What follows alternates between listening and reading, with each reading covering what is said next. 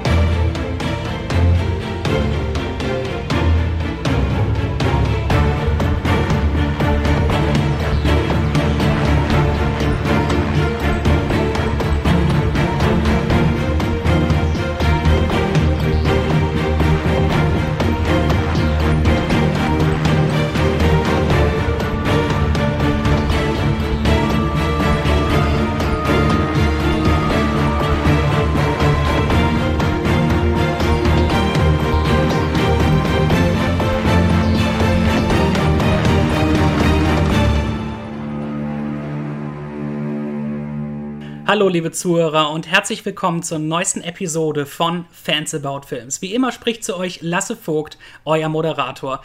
Und heute bin ich in einer ganz besonderen Situation, denn normalerweise bei Komponisteninterviews findet so etwas über Skype statt. Aber bei dieser besonderen Gelegenheit sitze ich tatsächlich bei ihm höchstpersönlich im Studio. Guten Tag, meine Damen und Herren, liebe Freunde. Mein Name ist George Kochbeck.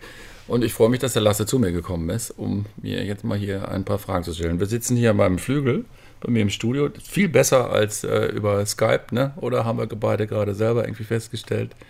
Den Flügel könnt ihr jetzt leider gerade alle nicht sehen. Das ist irgendwie meine neueste Errungenschaft. Den habe ich jetzt seit 2 Jahren hier stehen. Da freue ich mich sehr drüber. Das ist nämlich der hat eine ganz besondere Geschichte. Das ist der alte Flügel von Eddie Harden. Es gab mal ein berühmtes Duo in den 60er Jahren. Die waren sehr erfolgreich in den Charts. Ein britisches Duo namens Harden & York. Pete York und Eddie Harden. Und ich habe ihn sehr bewundert damals. Ich bin ja dann auch schon ein bisschen älter. Ich habe in den 60er Jahren auch schon ein bisschen Musik gemacht, vor allen Dingen sehr viel Musik gehört. Also ich bin sehr geprägt durch die Musik der 60er Jahre, zumindest was die ganzen Popgeschichten angeht. Filmmusik nicht, das ist ja eher eine ganz andere Sache. Und die hatten damals dieses berühmte Duo und der berühmte Kollege Harden ist leider vor 2-3 Jahren verstorben und seine Witwe hat seinen Nachlass verkauft und dazu gehörte eben halt auch dieser Flügel, der alte Flügel von Eddie Harden, das ist ein alter Blüthner von 1894 der seinen Weg auf wundersame Weise von Leipzig über irgendwelche anderen europäischen Länder nach London gefunden hat und dann in den 70er Jahren ein Geschenk von Eddie Hardins Vater an Eddie war. Und seitdem hat er diesen Flügel gespielt. Er ist auf allen Aufnahmen zu hören. Es gibt auch ein CD-Cover, wo er an diesem Flügel sitzt. Und der ist immer noch so in diesem wunderbaren Braun im Original, mit dem Original-Hocker, auf dem Eddie auch gesessen hat. Und Pete York ist halt wie einer der bekanntesten Schlagzeuger halt aus den 60er Jahren. Der hat damals in der Spencer Davis Group gespielt. Und da gibt es diese berühmten Hits wie Gimme Some Lovin', Keep on Running und diese ganzen I'm a Man und dieses Zeug. Und ich habe Pete York, ich kenne ihn schon seit vielen Jahren. Ich habe den kennengelernt im Zusammenhang mit großen Konzerten und großen Orchesteraufnahmen mit Eberhard Schöner. Eberhard Schöner ist einer meiner musikalischen Ziehväter, kann man so sagen. Mit dem arbeite ich auch bestimmt schon seit 30 Jahren zusammen. Er hat auch selber viele Filmmusiken schon geschrieben. Naja, und dann habe ich schon seit längerem diese Idee, ich würde gerne mal die Lieblingsstücke meiner Jugend nochmal neu aufnehmen, versuchen sie neu zu interpretieren, irgendwie anders zu interpretieren, als sie damals irgendwie gewesen sind. Und es gäbe ja natürlich nichts Tolleres, als das natürlich mit einem Musiker zu machen, der die aber damals im Original auch gespielt hat. Ja. Und dann habe ich Pete dann irgendwann mal angerufen, habe ihn gefragt, ob er Bock dazu hat. Und dann sagte er, ey, wunderbare Idee, Georgie, lass uns das mal machen. Und in dem Zusammenhang war der jetzt schon 3-mal hier bei mir im Studio und wir haben seine Schlagzeuge aufgenommen. Und da passierte das dann in der Zeit, dass irgendwann mal die Witwe von Eddie Hardin anrief und sagte, du, ich will alles verkaufen und Eddie ist ja leider nicht mehr da und ich möchte zurück aus Südfrankreich wieder nach England gehen. Weißt du nicht jemanden, der den Flügel haben möchte? Und dann habe ich gesagt, okay, den brauchen wir einfach. Den Spirit von Eddie jetzt auf unseren Aufnahmen, wo wir die alten 60er-Jahre-Songs wieder machen und so. Und dann kam der aus Südfrankreich hier an und war ziemlich runtergerockt. Dann habe ich ihn bei einem Freund in Bielefeld mehrere Monate restaurieren lassen und jetzt ist er hier und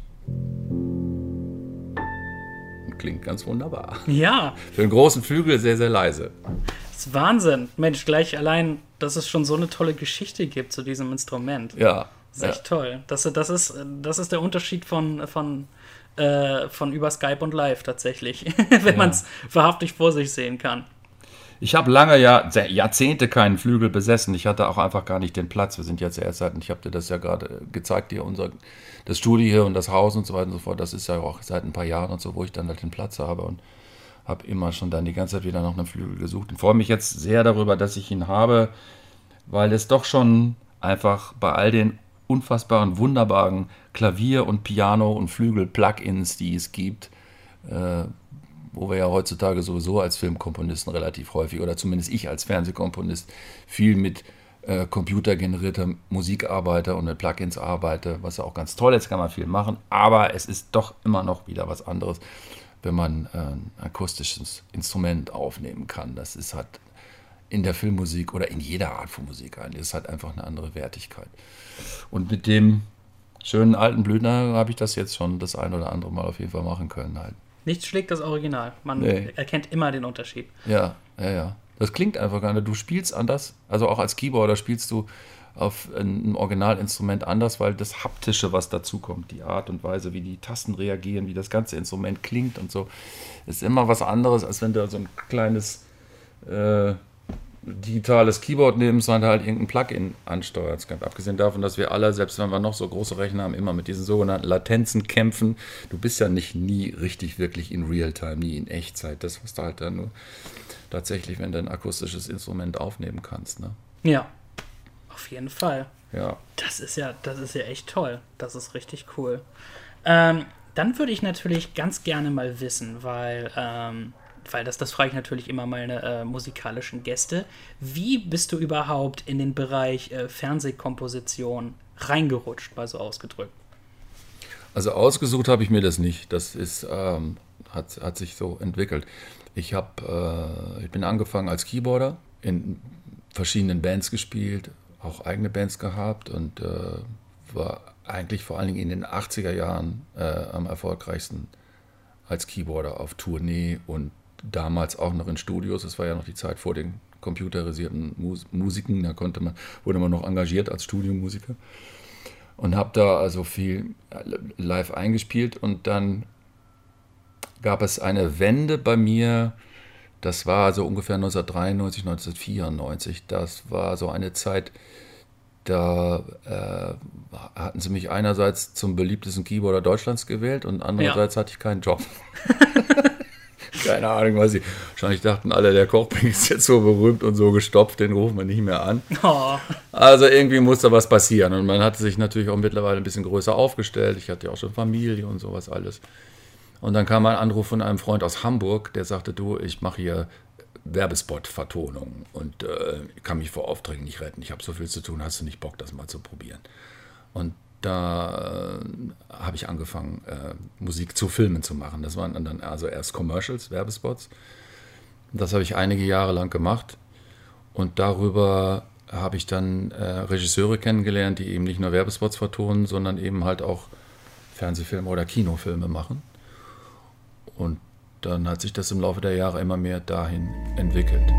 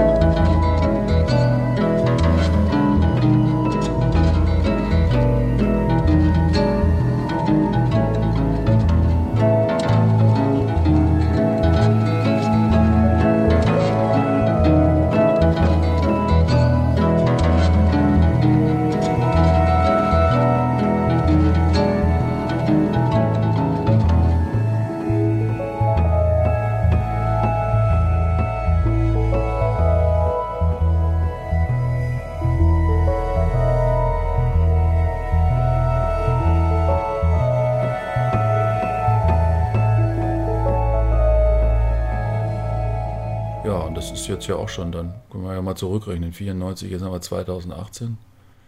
Sind auch schon einige Jährchen, in denen ich dann jetzt Filmmusik mache. Leider eben, habe ich dir ja auch eben schon erzählt, habe ich nicht so viele Jobs für Kino. Das ist ja immer noch, das würde ich gerne mehr machen wollen. Aber ich habe sehr, sehr gut zu tun mit Fernsehmusiken und das macht auch nach wie vor sehr viel Spaß. Und auch da kann man sehr viel lernen. Ja, ganz genau.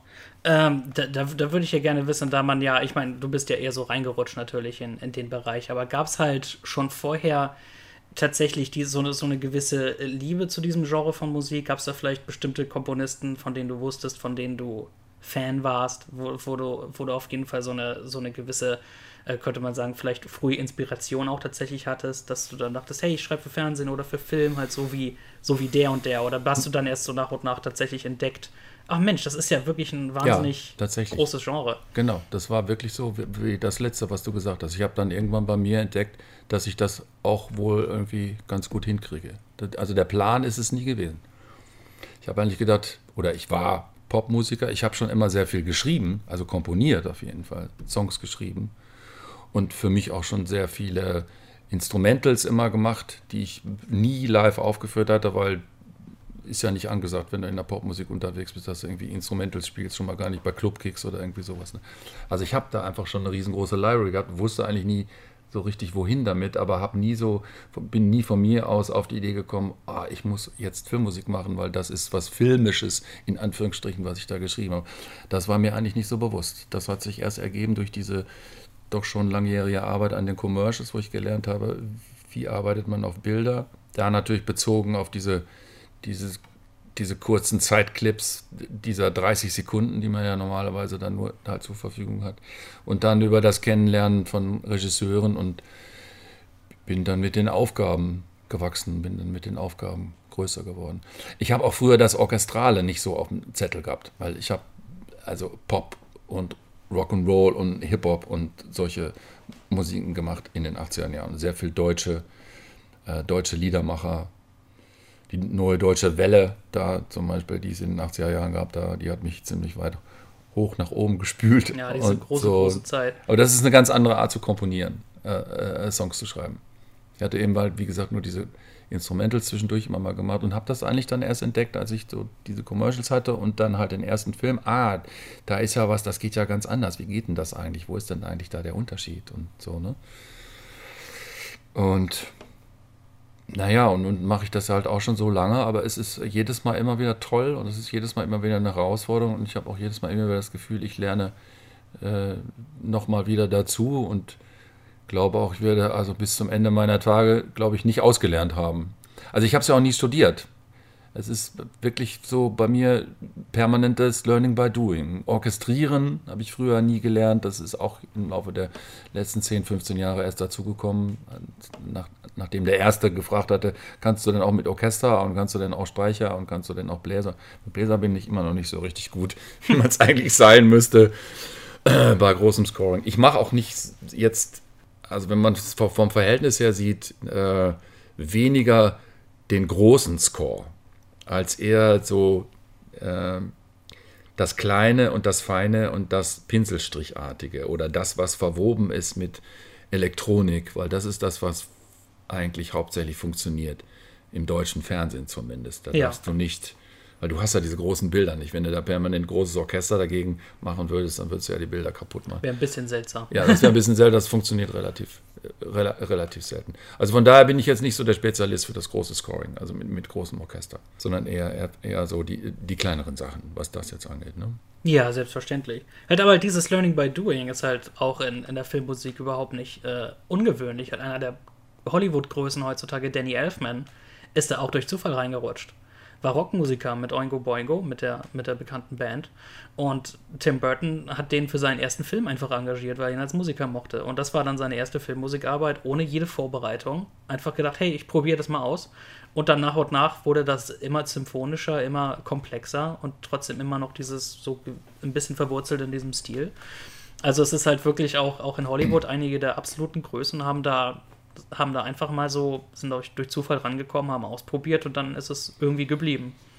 Hans Zimmer doch eigentlich auch, oder? Hans Zimmer der hat war ja auch Popmusik in London gemacht. Ja, Video Killed the Radio Star, ist im Hintergrund am Keyboard. Ja. Und schreibt jetzt auch den großen Score. Ja, also halt ganz, ganz viele Leute finden einfach von dort nach dort.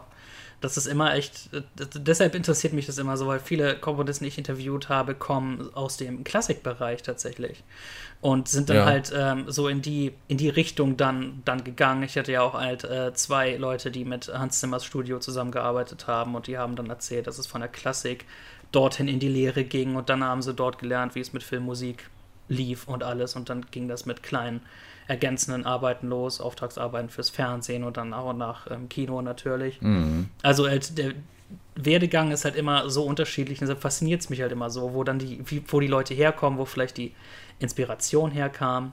Und jetzt haben wir hier halt auch wieder so einen neuen Fall von jemandem, der wirklich halt, hey, einfach mal reingerutscht ist, ohne großes Vorwissen und dann ging es so weiter. Halt, weil der Fernsehbereich ist ja halt in dem Sinne halt auch etwas, wo sich quantitativ und qualitativ natürlich vom großen Kino unterscheidet. Da sind die Ansprüche anders, da sind ja die Budgets und die Zeiten anders. Ich kann mir halt gut vorstellen, dass die Deadlines bestimmt kürzer sind, allgemein. Also das garantiert, wie es halt von so einer Fernsehfolge und so weiter ist, dass es bestimmt in irgendeiner Form organisiert ist. Aber halt garantiert hat man halt bestimmt weniger Zeit als für so ein großes, für so einen großen Blockbuster. Naja, es ist ja im Normalfall auch, glaube ich, nicht so viel Arbeit, einen 90er fürs Fernsehen komponieren, als einen 90er fürs Kino zu komponieren. Da ist dann logischerweise natürlich irgendwie ein größerer Zeitslot von vornherein angesetzt. Gerade wenn du dann eben halt auch Orchesteraufnahmen hast und du musst es vorher orchestrieren und brauchst die Partituren, müssen erstellt werden und so. Das Komponieren selber ist, glaube ich, wahrscheinlich in ähnlichen Zeiträumen. Unterliegt es ähnlichen Zeiträumen. Also ich meine, entweder du hast eine Idee oder du hast keine. Und das geht irgendwie von jetzt auf gleich sozusagen halt. Ne? Daily habe ich noch nie gemacht. Also das ist ja nochmal wieder ein ganz anderer Zwang. Da müsstest du mal mit jemandem sprechen, der irgendwie sowas macht, wo man dann so weiß, irgendwie, da morgen kommt schon wieder die nächste Folge und ich muss das jetzt ganz schnell irgendwie fertig machen und sowas. Gott. Das weiß ich nicht. Ich habe im Normalfall immer eigentlich mehr Zeit, als ich brauche für einen TV-Spielfilm. Man hat da schon ein paar Monate. Ah ja. Ja, im Normalfall. Das ist auf jeden Fall viel länger, als ich erwartet hatte. Doch. Ja. Ja. Und auch für die Soko Leipzig. Ich mache jetzt seit 10 Jahren Soko Leipzig. als Serie. Ich habe davor auch noch ein paar andere Serien gemacht und da ist es auch so, dass man im Normalfall, sagen wir mal, mindestens 6 Wochen hat, auf jeden Fall, in denen man so einen 45er vertont und das ist ja nun eigentlich mehr als ausreichend.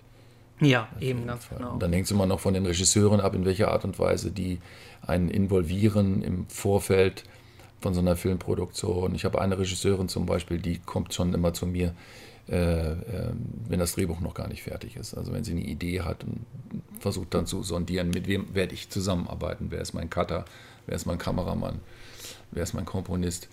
Und da ist es dann noch mehr Zeit. Da macht man dann schon, das habe ich häufig mit ihr gemacht, Layouts, bevor es überhaupt das Drehbuch gibt. Oder geschweige denn also irgendwelche gefilmten Bilder oder so. Höchstens so Moodboards ab und zu oder sowas halt. Ne?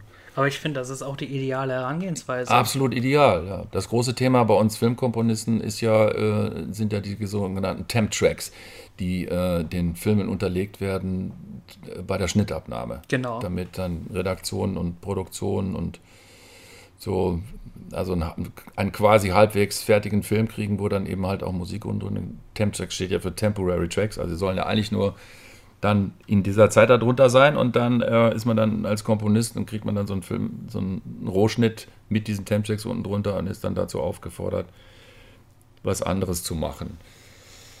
Und manchmal halt auch, macht das so, halt. Ja, und dann manchmal auch macht das so, weil oftmals die Leute, die haben das dann schon so oft gehört alle und so und finden das dann schon so toll und dann ist das dann schon so verwoben mit der Handlung und dann ist es schwierig dann, also selbst für Fachleute, manche Redakteure, das zu abstrahieren oder sich das wegzudenken oder dass sie bereit dafür zu sein, was anderes zu akzeptieren, was man sich als Komponist dann ausdenkt. Insofern ist das, was ich eben erzählt habe, diese Situation, dass man eher involviert ist und in diese Temp-Check-Situation gar nicht erst reinkommt, natürlich eine wesentlich bessere. Eben, weil man ist ja selber auch völlig unbeeinflusst. Also man redet dann darüber und man nennt natürlich auch Beispiele von Musiken, Situationen in anderen Filmen, wo das geklappt hat, weil man vielleicht ein ganz bisschen eine ähnliche Situation in diesem Film hat oder weil man ein ganz bisschen eine ähnliche Geschichte erzählt oder eine ähnliche Atmosphäre hat. Aber worum geht es dann? Es geht dann oftmals um die großen Themen. Also es geht um Liebe, um Verzweiflung, um Hoffnung. Also das ist dann so ganz allgemein. Ja. Und das kann man natürlich auf unglaublich viele Arten und Weise ausdrücken. Und das ist immer besser natürlich. Ich finde es auf jeden Fall immer besser, wenn ich dann aus dem Bauch raus mir selber was ausdenken kann, als wenn ich dann so einen sogenannten Temp-Check habe hören müssen und den kriegst du ja auch nicht aus dem Kopf dann raus. Der klebt dann ja auch irgendwie und so. Und ja, vor allem, wenn der Regisseur... Du bist dann nicht mehr so richtig frei. Ja, vor allem, wenn der Regisseur schon Wochen damit zugebracht hat im Schnitt. Ja, dann sowieso schon gar nicht mehr. Sind sie so ein bisschen, und vor allem, wenn dann der Film darauf zurechtgeschnitten ist und man seine eigene Musik in irgendeiner Form anpassen muss. Danny Elfman hatte halt auch mal gesagt, sein Job ist es, den Regisseur den Temp-Track vergessen zu lassen. Und er hört ihn sich nur das eine Mal an, während ihm das vorgeführt wird.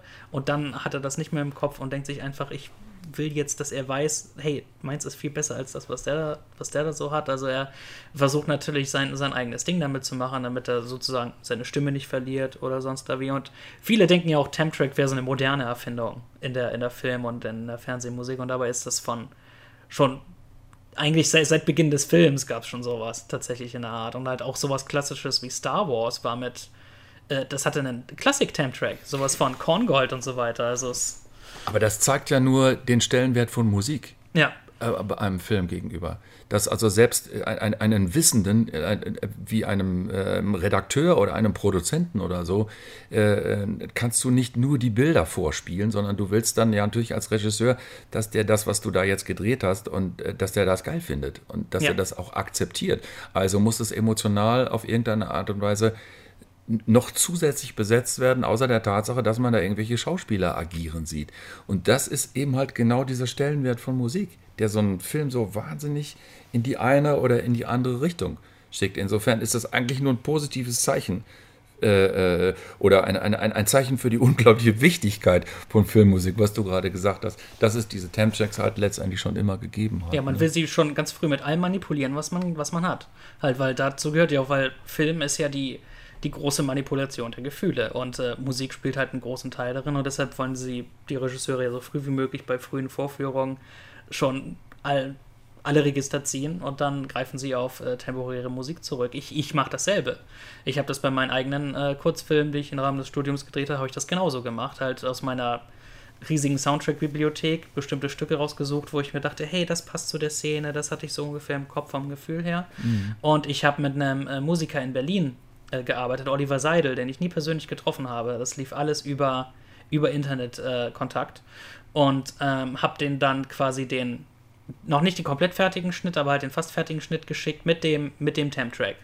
Und hab gesagt, hier, das ist der Film und ich möchte bitte gern, dass du dich nur quasi so ein bisschen an der Stimmung orientierst und was du selbst im Film siehst und nicht die Stücke selber halt imitieren, nachmachen. Und die Tracks, die er mir geschickt hat, ich habe total vergessen, was überhaupt die Temp-Track-Stücke waren. Weil er wirklich dann wirklich halt auch gesagt hat, ja, ich habe mich am Gefühl orientiert, was du da emotional haben möchtest, aber halt, ich habe überhaupt nicht mehr erkannt, welche Musikstücke ich da ursprünglich für genommen hatte und das dachte ich mir, das ist doch dann ein sehr gutes Zeichen eigentlich. Das ist eben halt der Unterschied zwischen einem guten und einem schlechten Temp-Track, beziehungsweise in der positiven oder sagen wir mal, in dem konstruktiven Umgang zwischen Regisseur und Komponist, was eben halt diese Temp-Tracks angeht, weil der liegt da, weil er eine Funktion hat und nicht, weil diese Töne, die da jetzt in diesen Temp-Tracks sind, jetzt genauso irgendwie zu dem Film passen. Das ist ja dann eher mehr oder weniger zufällig. Entscheidend ist die Funktion. Was drückt diese Musik in dem Moment aus?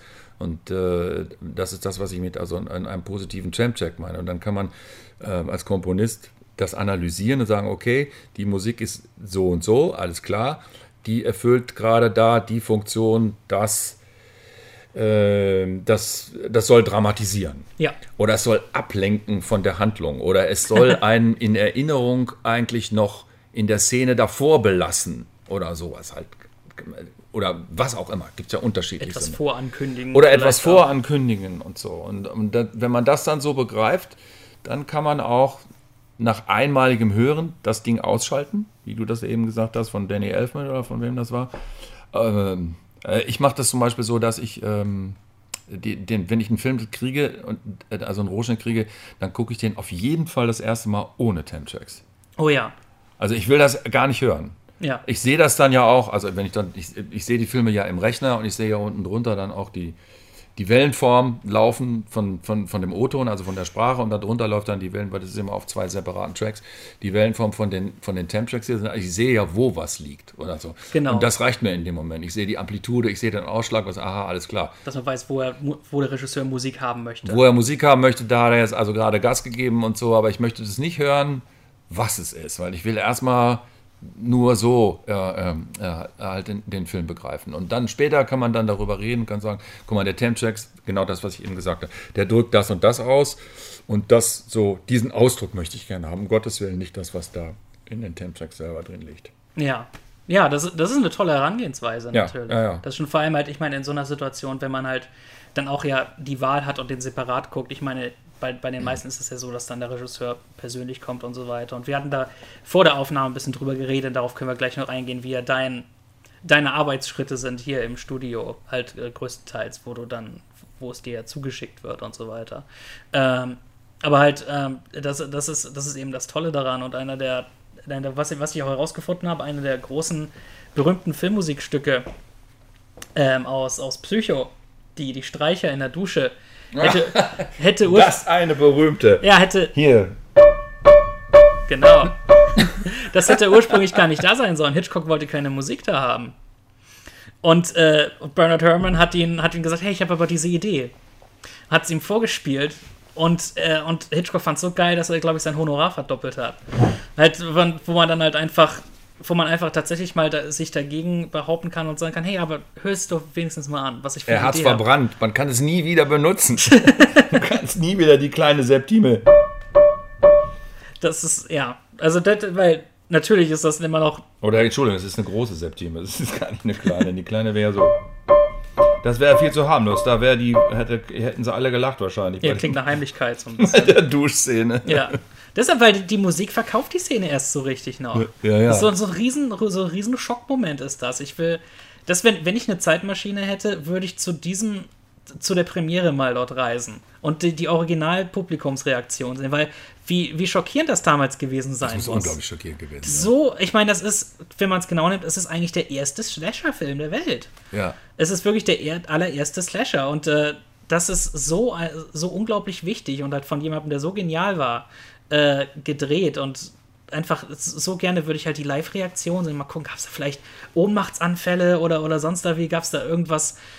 Es ist eben so genial, was da Musik tun kann und was dann halt die richtige Ahnung einfach von jemandem auch ausrichten. Zumal ja damals auch noch viel weniger Musik überhaupt generell in den Filmen war. Das war ja allgemein schon, ja. Also das war ja viel punktueller eingesetzt. Also von daher hat es natürlich dann in dem Moment, wo das dann kam, muss das einen total anderen Aufmerksamkeitswert erfahren haben. Ne? Eben. So. Und vor allem, weil ich meine, damals war ja auch noch die Zeit der Opening Credits, die heute größtenteils vorbei ist. Halt, die meisten Filme heutzutage haben keine richtige Vorspannsequenz mehr, sondern entweder gibt es halt, was ich auch sehr gerne mag, so eine große Abspannsequenz, wo sie halt nochmal bestimmte Bilder Revue passieren lassen in so einer stilisierten Art und Weise, was ich sehr gerne mag, aber halt die richtigen großen Vorspannsequenzen, wo der Komponist von Anfang an schon das Publikum so packen konnte und sagen, hey, hier gibt es noch keinen Dialog, hier gibt es noch keine Soundeffekte, ihr hört jetzt nur meine Musik und ich stimme euch auf den Film ein. Es ist fast so ein bisschen wie ein Trailer direkt vor dem Film noch. Und dann hat der beste Beispiel sind, glaube ich, die James Bond vor. James Bond, das haben sie bis heute beibehalten und das ist so großartig daran. Ja, ne? Immer mit einem neuen Song natürlich auch. Das finde ich toll, dass diese Tradition... Dass diese Tradition dabei ist. Aber halt natürlich, ich meine, es gibt ja die Pre-Titles-Sequenz bei James Bond, größtenteils, also der Film fängt ja an für ein paar Minuten und dann kommt der Vorspann, ist ja heutzutage meistens so. Aber das wurde ja auch, ich glaube, die Sachen wurden ja auch immer länger. Ich glaube, der erste James Bond hat, weiß nicht, 2 oder 3 Minuten, bevor der Vorspann anfängt. Ich glaube, Dr. No ungefähr so, also relativ kurze Zeit. Heutzutage ist das ja, kann 10 bis 15 Minuten gehen.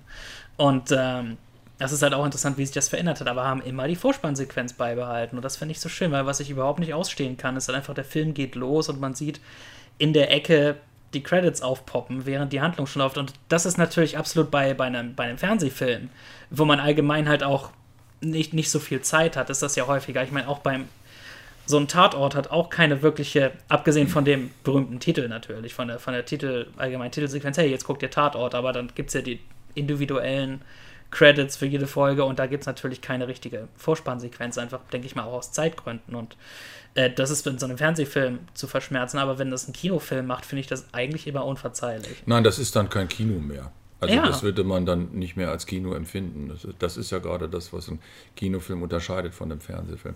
Man kann das bei einem Fernsehfilm auch machen, dann hat er so ein gewisses cineastisches Moment.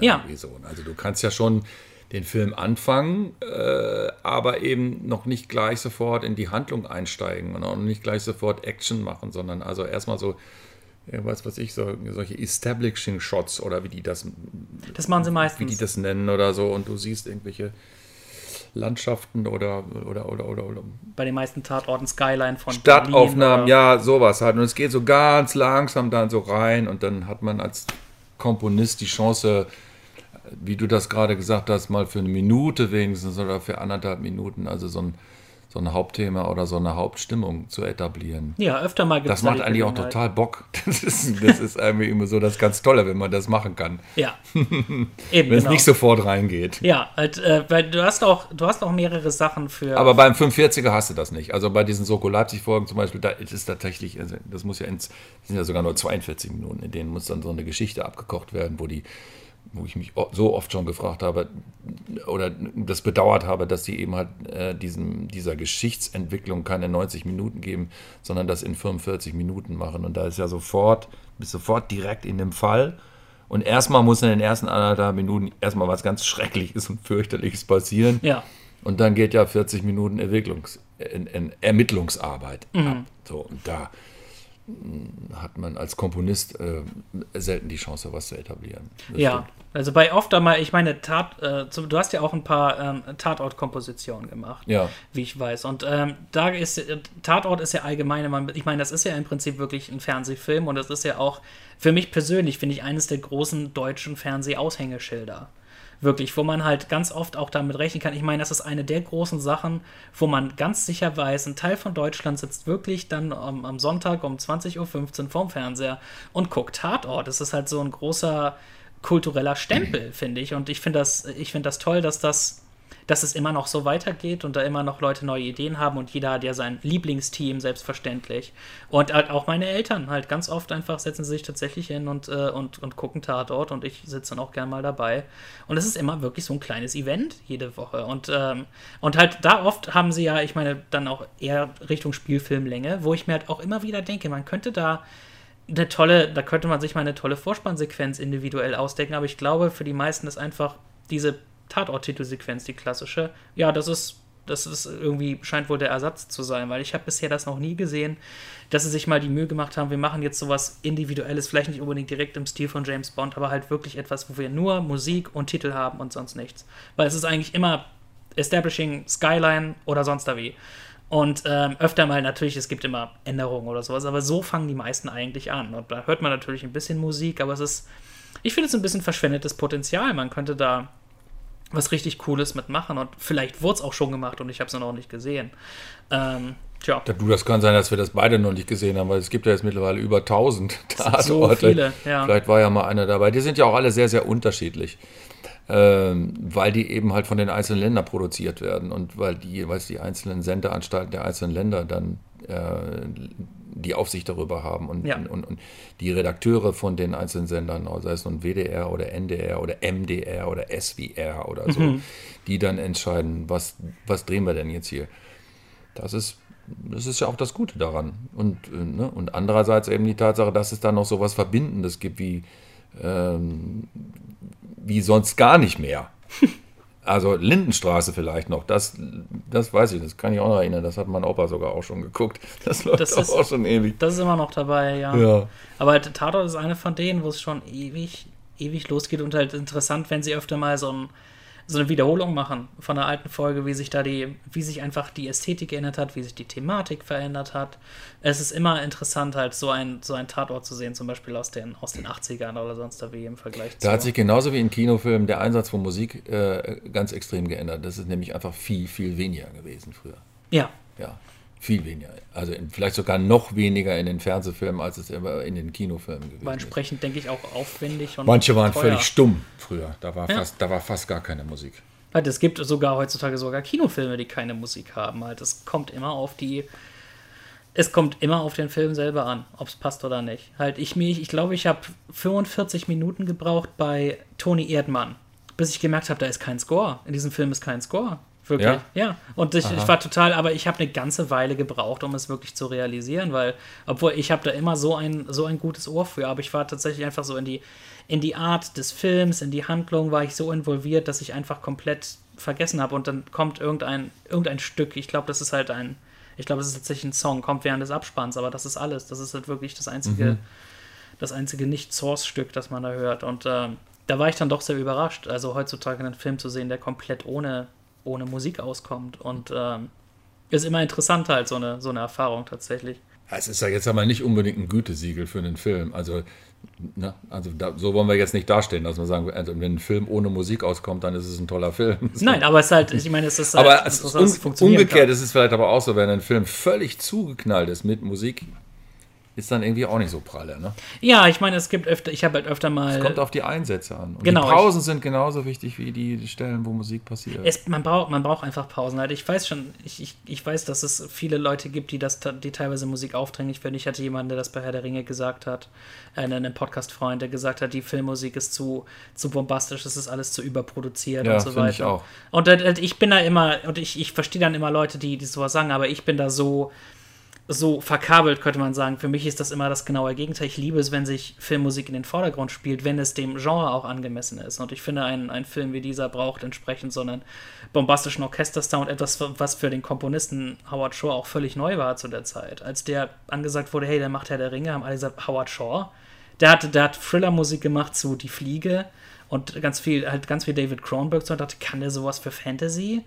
Ich weiß ja nicht. Halt. Und dann hat er alle total überrascht und der Lohn waren 3 Oscars dann im Laufe der Jahre und Heutzutage müssen sich alle Fantasy-Soundtracks damit messen, tatsächlich, was wird heute noch in Orchester, Konzertsachen gespielt, das ist der Wahnsinn, aber halt für mich persönlich einfach kann eigentlich Filmmusik allgemein nicht laut genug sein. Filmmusik muss für mich schon was ganz Besonderes falsch machen, dass ich finde, es ist zu aufdringlich, tatsächlich, weil ich da so drauf eingestellt bin, immer, weil ich halt einfach Filmmusik so liebe und es halt immer schade finde, wenn es untergeht in irgendeiner Form. Aber ich kann absolut Leute verstehen, die sagen, weniger ist mehr, weil manchmal finde ich es auch toll, wenn plötzlich mal Musik aussetzt und sie einfach einen Moment spielen lassen und man nicht manipuliert wird durch irgendwas, weil oft ich meine, das ist ja eine Form der Manipulation. Und dann sagen sie den Komponisten, hey, jetzt sollen sich die Zuschauer gruseln und jetzt sollen sie weinen. Halt, ich bin immer sehr empfindlich, wenn es darum geht,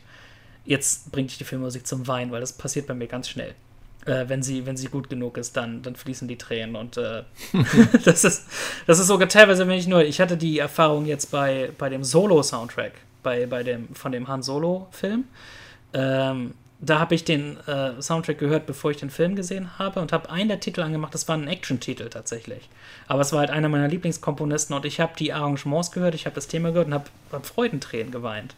Weil er seit 2 Jahren nicht mal so eine Musik geschrieben hatte und halt einfach das, bevor ich den Film überhaupt sehe, bevor ich den Kontext der Szene wirklich kenne, dass mich die so zum Weinen bringen kann und auch in einem Konzert sonst so. Ich habe neulich nur einen Mitschnitt gesehen von einem Live-Herr-der-Ringe-Konzert. Einfach nur einen billigen Mitschnitt auf YouTube, den irgendjemand aus dem Saal mitgefilmt hatte und da habe ich auch angefangen zu weinen, einfach weil es so mächtig war.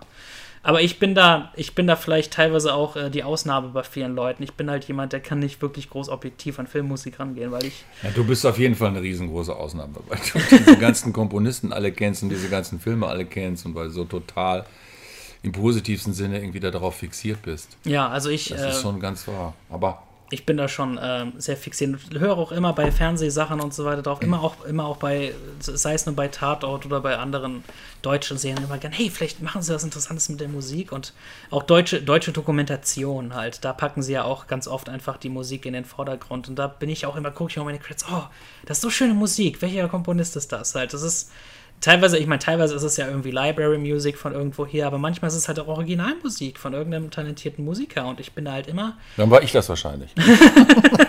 Gut möglich. Ich habe viele Dokumentarfilme vertont in den letzten Jahren, also mehr sogar noch als die 90er.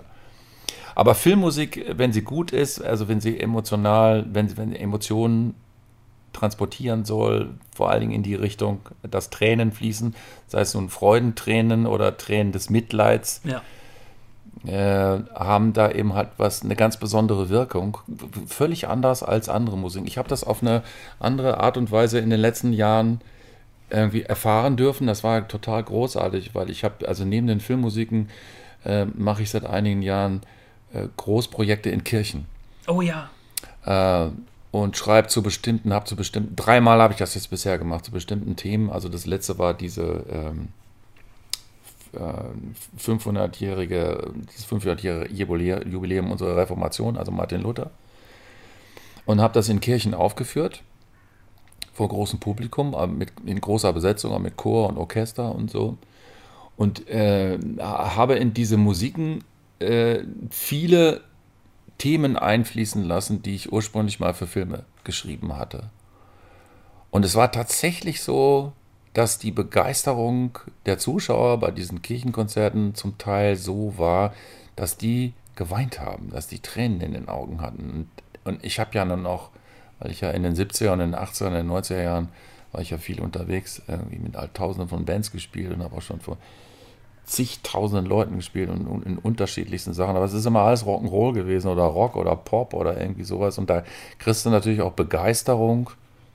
Jetzt mal abgesehen davon, wie die Teenies schon in den 60ern geweint haben und gekreischt haben, wenn sie die Beatles oder die Stones gesehen haben. Also kriegst du solche Reaktionen, so mit so Freudentränen oder Tränen der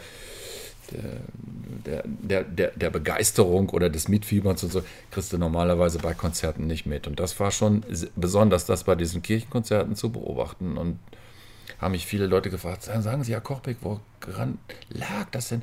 Diese Musiken, die haben uns irgendwie auf so eine besondere Art und Weise berührt und ich habe darüber nachgedacht und kann das eigentlich nur darauf zurückführen, dass das ursprünglich Filmmusiken waren, die für solche emotionalen Szenen komponiert gewesen sind und dadurch irgendeine andere Ausstrahlung hatten auf die Leute das oder hängt so. garantiert Also damit ich meine, zusammen. weil wenn du dir jetzt Bach oder irgendwie was oder irgendwelche großen Oratoren oder so in der Kirche anhörst, also die großen klassischen Kompositionen, die sind ergreifend und sind unglaublich großartig und all sowas, aber ich kann mir nicht vorstellen, dass man da jetzt irgendwie sitzt und irgendwie eine Träne irgendwie das ist was anderes. Es kommt, denke ich, auch auf die Melodik und die Art des Stücks an, weil Klassik ist da dieser interessante interessante Zwischenpol im Vergleich zu Oper, was ja für eine Handlung geschrieben ist. Und entsprechend kann man halt von einem bestimmten Opernstück, von Wagner oder von Mozart, da kann man entsprechend vielleicht tatsächlich gerührt werden, weil man dann einen Handlungskontext hat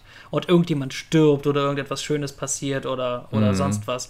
Aber halt bei so Klassik, was ja wirklich Musik ist, so Konzertmusik, die für sich selbst steht, einfach nur so ohne Kontext eigentlich halt. Ich meine, natürlich hat der Komponist vielleicht irgendeine Inspiration und ich hatte hier vor, die Natur irgendwie zu vertonen oder sowas. Oder das trägt den und den Titel, sodass man so einen gewissen Kontext hat. Sowas wie, mir fällt jetzt genau kein Beispiel ein, aber halt, wenn vielleicht wenn vielleicht irgendwie ein Konzert heißt, der große Wald und das war's. Da hat man wenigstens als Zuschauer ist man so ein bisschen vorbelastet, was man sich da vorstellen kann.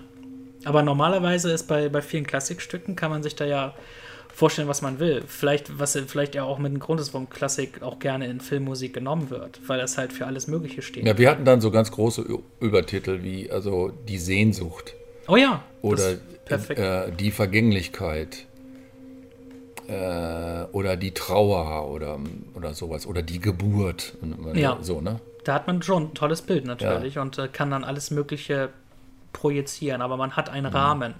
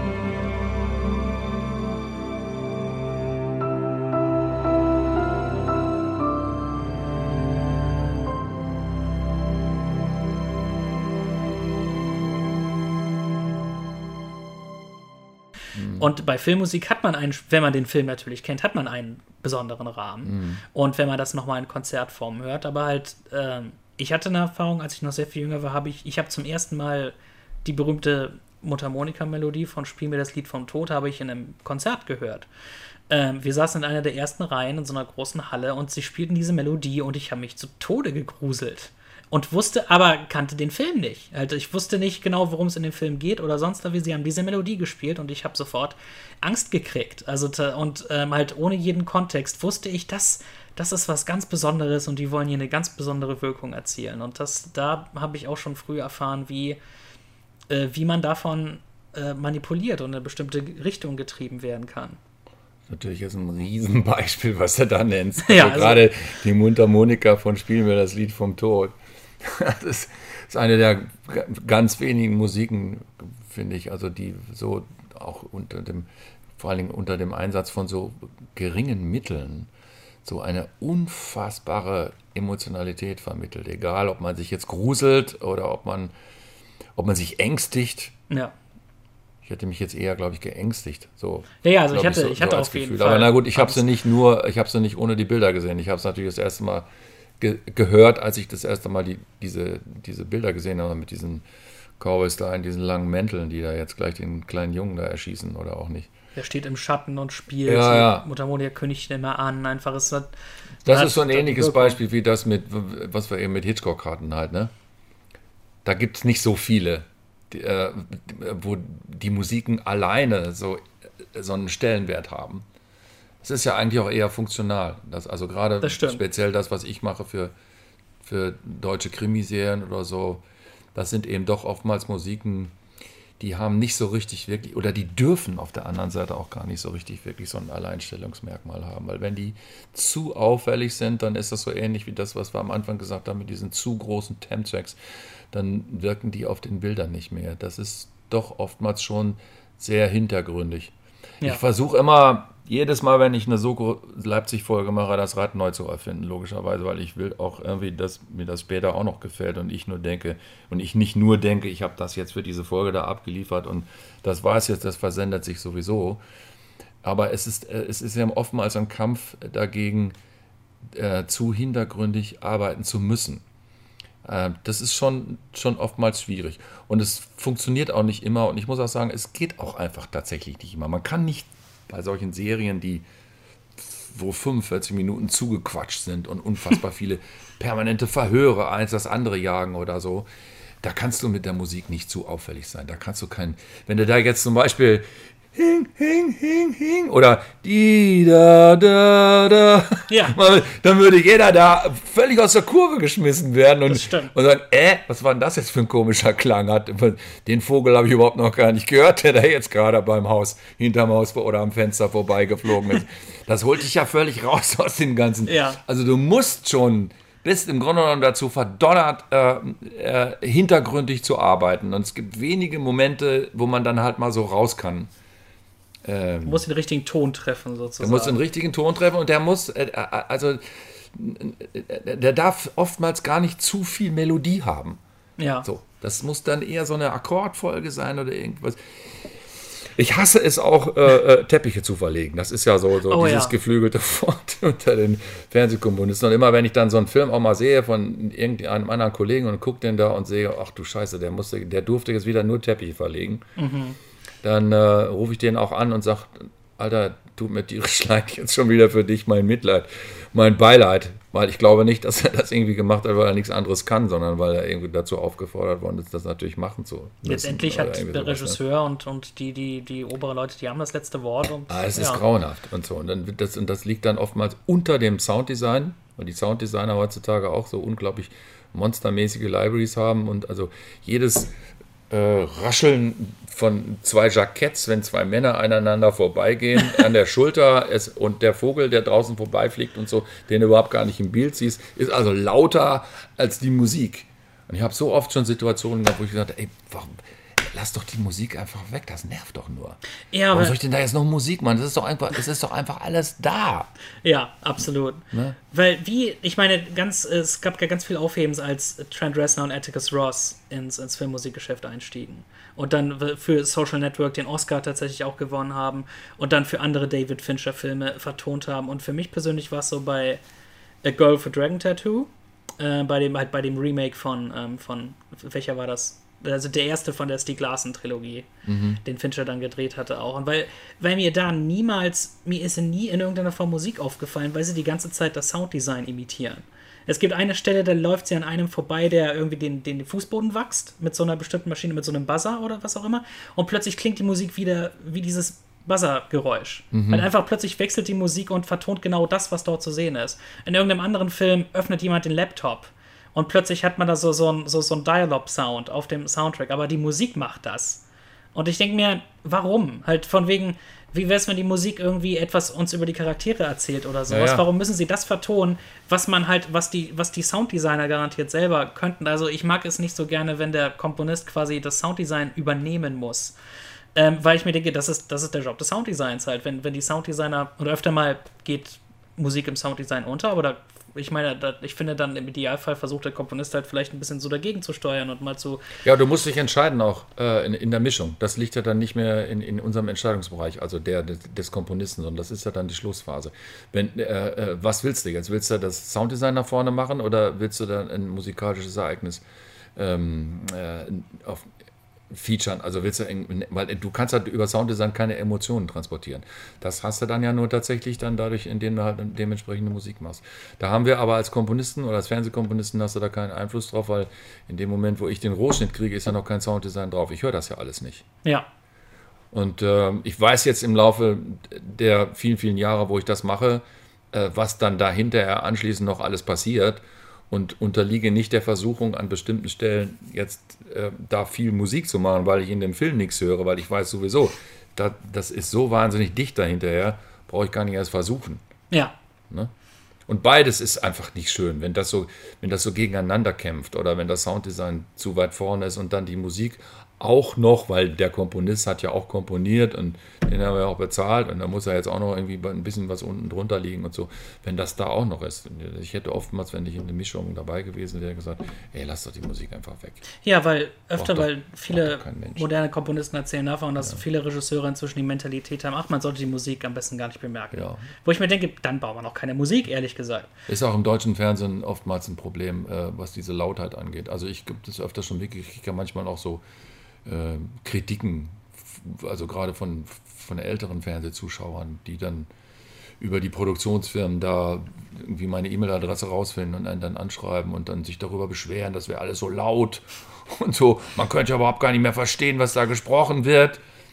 Und dann sage ich immer, Herr Müller, tut mir leid, also ich finde das genauso wie Sie. Also das ist manchmal echt ein bisschen too much, was da passiert. Ein befreundeter Soundtrack-Kritiker von mir, der hat sich darüber beschwert beim neuen Blade Runner.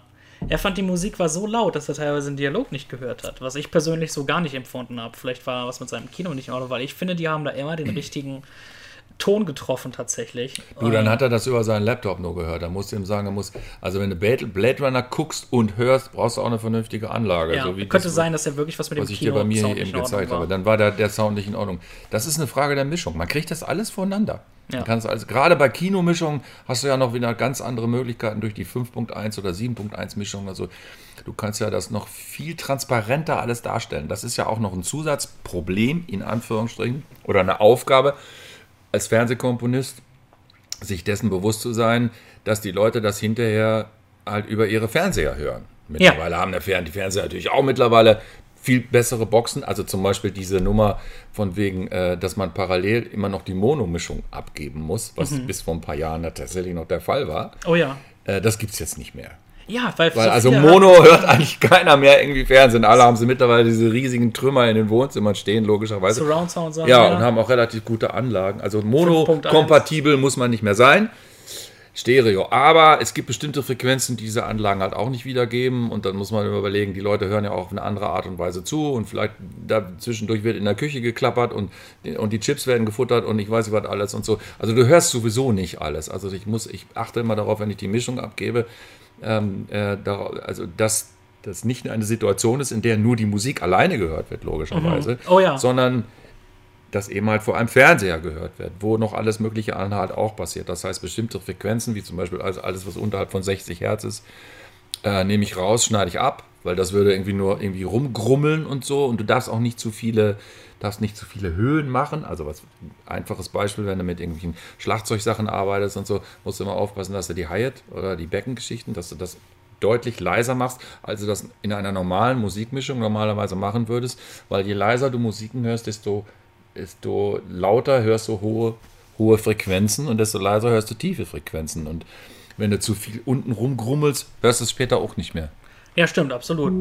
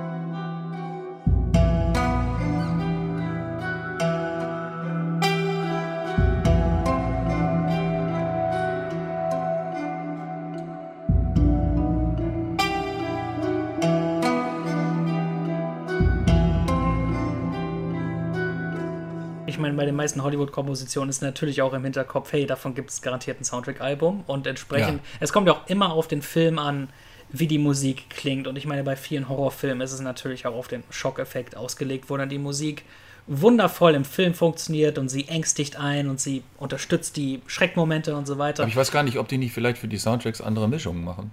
Gut möglich, natürlich, selbstverständlich. Also. Und es kommt immer drauf an, aber halt natürlich ist dann sowas, was im Film gut funktioniert, nicht automatisch auch ein tolles Hörerlebnis für sich allein. Nein. Es ist halt immer eine Frage des Kontextes auch. Und deshalb halt sowas wie, ich habe den Horror-Soundtrack für S besprochen letztes Jahr. Von Benjamin Wallfish, der auch für Blade Runner, für den neuen Blade Runner mitkomponiert hat. Und da dachte ich, teilweise ist das sehr, sehr lyrische, melodiöse Musik. So ein Throwback zu den alten 80er Instrumentalscores, die es so gab, aber dann teilweise ist es halt auch dieses halt auf den Schreckmoment ausgelegt, plötzlich so diese harschen Synthesizer-Klänge und so verzerrtes Kindergeschrei auf der Soundtrack-Spur tatsächlich, die dann halt sowas Rhythmisches singen und dann muss man halt natürlich im Kopf behalten, hey, das funktioniert toll im Film, aber ich muss halt dazu schreiben, natürlich ist das ein bisschen tough auf der CD, aber ich muss da, wenn man halt Filmmusik bespricht, muss man halt immer auf den Kontext achten, wie die meisten Menschen das konsumieren. Und die meisten Menschen kaufen halt nicht wirklich das Soundtrack-Album, sondern hören die Musik nur mit dem Film. Und dann ist es natürlich wunderbar, aber halt und dann muss man natürlich auch, ich denke, der Komponist entscheidet dann ja auch mit, was kommt aufs Album und was nicht. Ja, das ist aber doch auch so.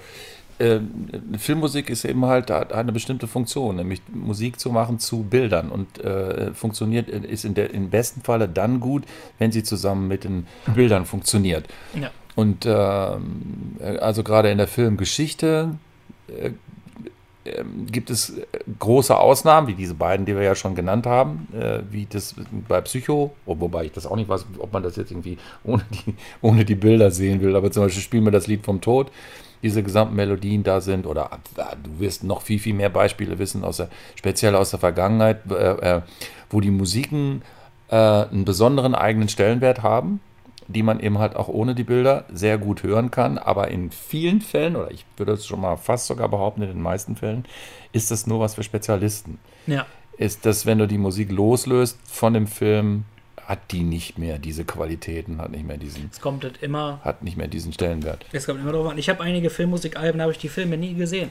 Einfach nur, weil ich den Komponisten mag und kann mir dann tatsächlich sehr, sehr gerne das meistens... Okay, das ist das Gegenbeispiel jetzt. Genau, halt sehr, sehr gerne auch kaufe ich mir die Alben, bevor ich den Film sehe. Weil ich weiß, ich werde das wahrscheinlich besprechen, weil ich den Komponisten mag oder weil dies und das der Grund ist. Und dann höre ich immer gerne im Vorfeld in die Musik rein, bevor ich den Film sehe, ohne jeden Kontext.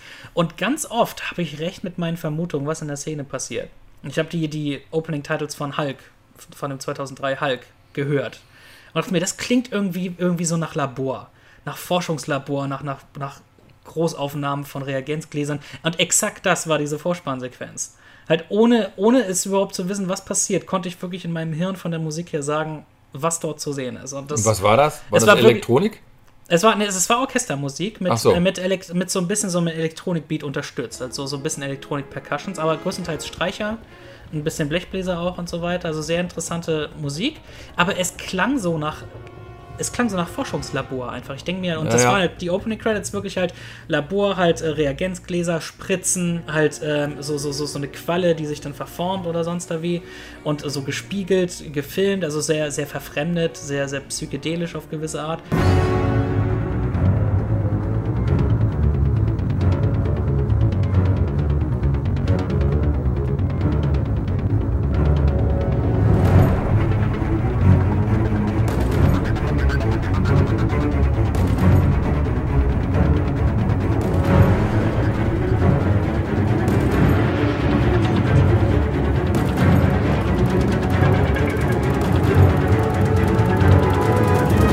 Aber das fand ich wahnsinnig interessant. Ich dachte, ich hatte genau das im Kopf, was die Musik da tatsächlich unterlegt, ohne dass ich überhaupt das vorher gesehen habe. Bei Soko Leipzig ist das immer Elektronik. Das ist eine so eine typische Situation. In jeder Folge gibt es mindestens eine Szene oder zwei, wo im Labor, da irgendwie jetzt was durch die Indizienforschung, das ist so interessanterweise sehr beliebt geworden in letzter Zeit in deutschen und auch vor allen Dingen in skandinavischen Krimis. Ne? So über die Indiziennachweise von irgendwelchen komischen Spuren, Analyse und so, wenn sie bei den Leichen da irgendwie denen da was aus dem Kopf ziehen und dadurch dann letztendlich der Fall irgendwie gelöst wird. Also diese Laborszenen gibt es häufiger. Und da ist es immer Elektronik, da wenn ich mir jetzt vorstelle, in der Soko Leipzig-Folge in einer Laborszene mit Hörnern arbeiten zu wollen, da würden wahrscheinlich irgendwie viele Protestanrufe kommen, weil das gar nicht funktioniert. Ich werde das Hulk-Beispiel hier natürlich auch einspielen. Aber halt, ich denke mal, dass der Grund dafür, warum das so oft im Fernsehbereich natürlich elektronisch ist, ich glaube auch, hängt damit zusammen, weil es ja auch weil die Szene was mit Technik zu tun hat. Ja. Und entsprechend soll die Musik nicht symphonisch klingen, sondern auch ebenso so nach Technik. Und da ist dann elektronische Musik ja viel näher dran. Und darf auch nicht zu emotional sein dann? Oder eigentlich gar nicht, weil es wird ja analytisch. Man kann vielleicht etwas Melodiöses einbauen, wenn auch in dem Charakter selbst was vorgeht. Das ist immer eine Frage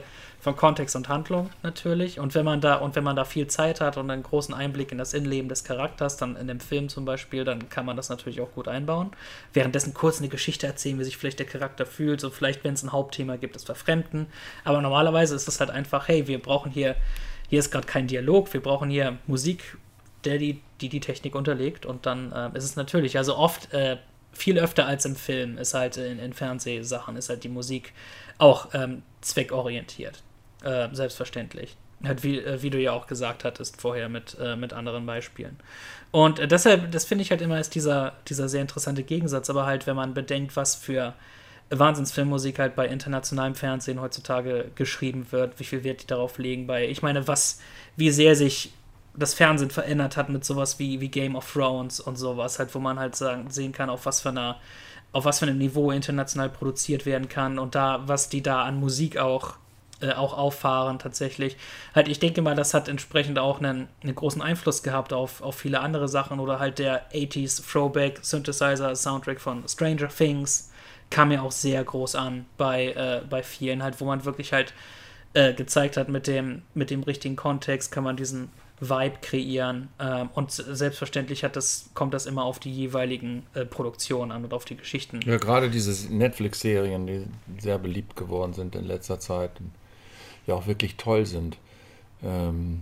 haben sehr, sehr viel verändert. Ja. Die sind einfach anders ausgeleuchtet vor allen Dingen. Die haben eine ganz andere Kompaktheit. Das erinnert einen viel mehr an einen Kinofilm, als es einen jemals an konventionelle Fernsehfilme erinnern würde. Ne? Ja. Die haben ganz einfach einen anderen Look und eine andere Wertigkeit, eine ganz andere Quality. Also wir haben in letzter Zeit auch häufig diese Netflix-Serien geguckt.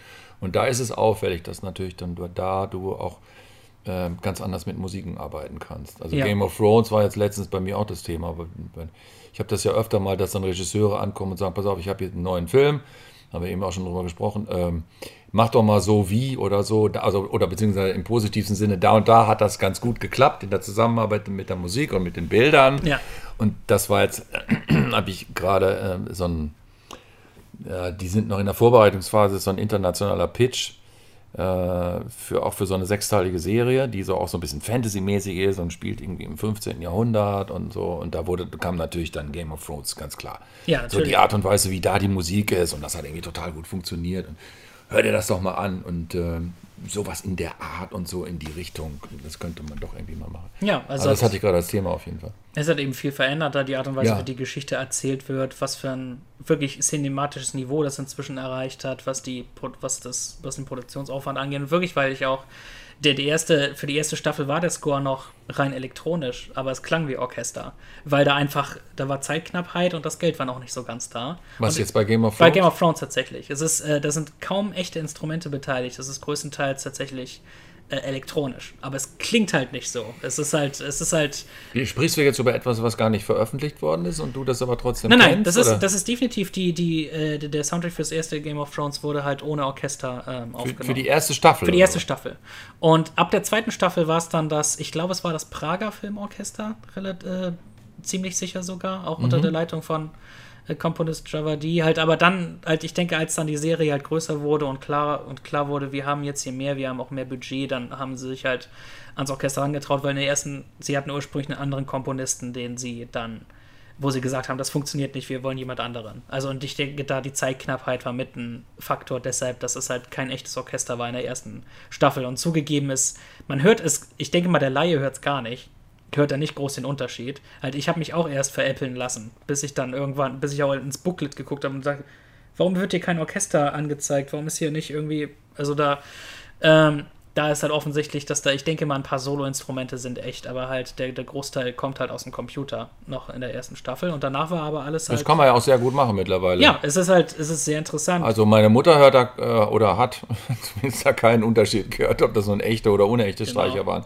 Das ist tatsächlich mittlerweile was für Kenner und für Wissende und für Spezialisten. Absolut. Den Unterschied da zu hören. Wenn man das geschickt arrangiert, hörst du keinen Unterschied mehr zwischen echt und unecht. Aber ich finde es halt immer so seltsam, wenn halt bestimmte Leute sagen, hey, wir haben ein tolles Orchester und wir haben Synthesizer und dann versuchen sie aber die Synthesizer wie Orchester klingen zu lassen, wo ich mir denke, warum benutzt dann überhaupt Synthesizer? Halt öfter mal höre ich das bei Hans Zimmer Soundtracks, wo ich mir denke, warum mischst du hier jetzt plötzlich elektronische Instrumente dazu, die sich ganz viel Mühe geben, wie das halt so klingt, wie dann halt das Orchester, weil ich gehört viele Komponisten, wo es dann so eine tolle Mischung ist, wo man halt wirklich symphonische Klänge hat und dazwischen sind diese definitiven elektronischen Sounds. Und das klingt dann einfach so distinktiv und toll, wo ich mir denke, das ist das Richtige. Wenn ihr schon Elektronik benutzt, dann lasst es auch so klingen, finde ich. Halt, ich finde wirklich eigentlich, wenn man halt die Wahl hat, tatsächlich, hey, wir haben hier das wunderbare symphonische Orchester, aber wir haben ja auch die Synthesizer und dann benutzt er die Synthesizer,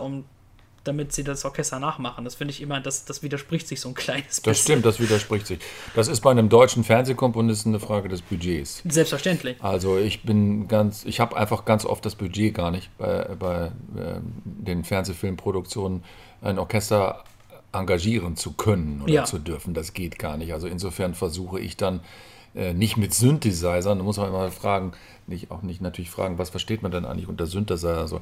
Aber das, sagen wir mal, zumindest mit Computer-Plugins, die Orchester-Sounds generieren. Ja. Denn das also am Computer halt künstlich herzustellen. Ne? Und dann gibt es diese Mischung, das ist, glaube ich, das, was du eben gemeint hast, also dass man Orchesterklänge hat, jetzt egal, ob die jetzt am Computer produziert worden sind oder ob die tatsächlich echt eingespielt worden sind und dann richtig echte Synthesizer-Sounds, also synthetische Klänge, wo man von vornherein hört, nee, das ist ein synthetischer Klang, das ist kein Naturklang oder sowas. Ja.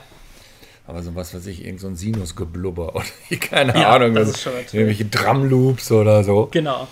Wenn man die dann dazu fährt, das finde ich auch toll. Ja, Ja, absolut. ja. Ich finde, das kann immer Das ist auch richtig oft die toll, Mischung bei deutschen Fernsehfilmen. richtig toll funktionieren. Ich würde dir dann wirklich empfehlen, hör dir Sachen von Harry Gregson Williams an. Der Ja. kommt auch aus der Hans-Zimmer-Schule und der mischt es immer sehr interessant halt. Da kann man immer genauer heraushören, was sind die Echtinstrumente, was ist das Orchester und was sind die elektronischen Zusätze. Halt, der hat da immer diese Mischung und diesen Unterschied auch mit drin, wo er wirklich will, die Elektronik klingt wie Elektronik, das Orchester klingt wie das Orchester. Und das ist aber sehr schön irgendwie zusammengemischt. Und ich finde, das funktioniert einfach im richtigen Kontext funktioniert das immer hervorragend. Ich bin da drauf gestoßen beim ersten Narnia-Film. Das ist wunderschöne Orchesterarbeit und da gibt es diesen sehr interessanten, pulsierenden Rhythmus, der definitiv elektronisch ist. Also das ist so, der einzige Elektrozusatz während dieses ganzen Stückes und ich finde, das verleiht dem Ganzen ich denke mal, das Ziel war halt, lass es irgendwie zeitgenössischer klingen so ein bisschen, obwohl das so ein Fantasy-Soundtrack ist. Aber ich finde, die Wirkung war so interessant. Das hat mich als Kind, als ich das gehört habe, so fasziniert. Was ist das? und ich habe es meinem Vater verstanden, ist das ein Instrument?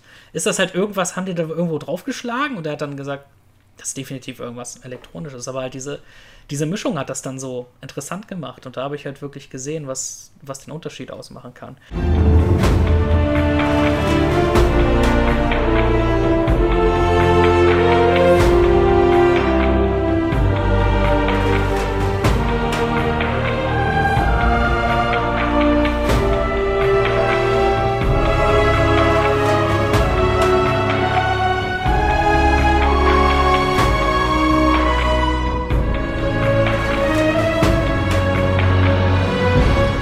Da wir hier jetzt ja so schön vor dem Klavier sitzen und wir leider auch kurz vor Schluss sind, kannst du hier spontan halt vielleicht so ein Beispielstück aus einer dieser Tatort- oder Soko-Sachen kurz irgendwie anspielen? Kann ich nicht. Ich bin total schlecht im Reproduzieren von irgendwelchen Melodien.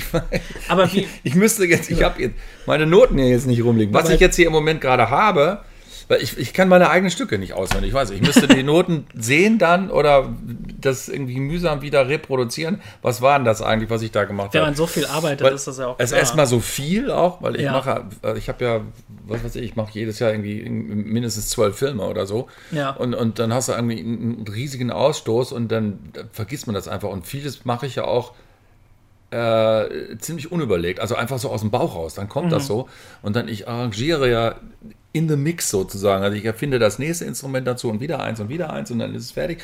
Und dann weiß ich 3 Stunden später, glaube ich, schon gar nicht mehr, womit ich eigentlich angefangen habe und so. Ja. Und ich mache mir aber oftmals die Mühe, dass ich im Nachhinein das aufschreibe, was ich da dann in den Computer gehackt habe, damit ich also auch das Schreiben nicht verlerne. Ja. Und manchmal braucht man es ja auch später, um es zu reproduzieren. Ich habe hier was rumliegen. Ich layoute gerade für so eine Regisseurin an so einem Film. Wir haben, glaube ich, eben drüber gesprochen, oder ich weiß nicht, ob wir was im Vorgespräch gemacht haben, über diese Situation, wenn das Drehbuch noch nicht mal fertig ist, sondern die Idee ist da, das Drehbuch soll geschrieben werden und danach dann kommt der Film erst und so. Und da geht es um Wasser und um Schwimmen bei diesem Film. Ganz, ganz allgemein. Mehr weiß ich auch noch nicht, ob das jetzt was das werden wird. Auf jeden Fall das war so irgendwie der erste Ansatz. Schwimmen lernen, nicht schwimmen können, Angst davor haben, Wasser und wie auch immer oder so. Und da habe ich neulich mal was gemacht. Ich weiß jetzt nicht, ob ich das selber auf die Reihe kriege. Und das ist nämlich jetzt relativ kurzfristig. Und das habe ich dann in dem Moment, damit ich es nicht vergesse, weil ist immer die Frage, wie konserviere ich das, wenn ich gerade eine Idee habe? Und wenn ich am Flügel sitze, dann muss ich es entweder aufschreiben oder ich muss es mit irgendeinem Licksaver, also mit dem iPhone oder was da gerne, irgendwie aufnehmen. Ja, genau. Und dann muss ich mir aber hinterher immer selber sagen, pass auf, da hast du jetzt gerade D-Moll gespielt und da hast du A-Moll und C-Moll gespielt und da hast du den und den Ton gespielt, weil sonst müsste ich das ja selber wieder abhören von mir selber, damit ich irgendwelche Anhaltspunkte habe. Und wenn ich dann die Zeit habe, dann schreibe ich es auf, das ist das Sicherste. Weil ich habe es ja jetzt nicht in den Computer gehackt, das heißt, ich kann anschließend nicht diese sogenannten MIDI-Steuerdaten, die du ja hast, wenn du es in den Computer eingespielt hast, die kannst du dann im Nachhinein alle einzeln nachlesen und so, dann weißt du, was du gemacht hast. Aber wenn du einfach irgend so eine Aufnahme hast, hat es irgend so eine Idee, dann musst du zumindest sag ich mir das selber dann immer, pass auf, Georgie, das hast du jetzt gerade in A gespielt und der oberste Ton ist der und der oder so, damit ich es selber reproduzieren kann, ne? Ja. Wenn ich es nicht aufgeschrieben habe. Und das war hier irgend so ein erstes Thema für irgendwie, was eventuell was mit Wasser zu tun haben könnte. Das geht so.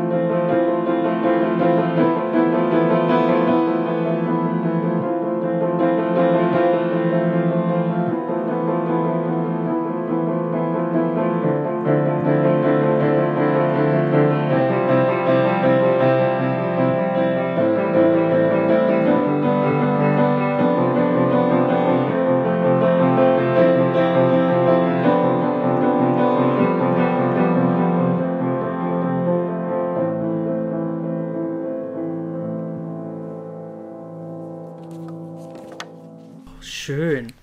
Was daraus wird, weiß ich noch nicht. Das ist jetzt nur die erste Klavieridee, aber halt, die ich hatte. Das wäre ja auch ein interessantes Experiment gewesen, es einfach ohne Kontext zu spielen und dann halt zu fragen, wonach klingt das, was assoziiert Ja, schade, dass ich das jetzt nicht umgekehrt gemacht habe. Ja, genau, weil nämlich weil du so ein Connoisseur bist. Eben, genau, aber halt, ich hätte wahrscheinlich tatsächlich auch so in die Richtung getippt, wirklich. Ja? Irgendwas mit Wasser, es klingt so nach Bach, nach Fluss Nach und so Fließen weiter. und so, ja. ne? Und Es hat diese flüssige Plätschern. Komponente. Es ist definitiv ein Bestandteil davon. Also sowas ist halt immer sehr interessant, diese ersten Ideen. Ja. Und bevor wir Schluss machen und auf Wiedersehen sagen, habe ich immer noch so kleine Fragen immer für die Komponisten. Und zwar halt, die eine Frage wäre, für die ganze weitere Karriere und so weiter, was wäre ein Genre, was du noch nicht gemacht hast, was du richtig gerne mal vertonen würdest im Film- oder Fernsehbereich?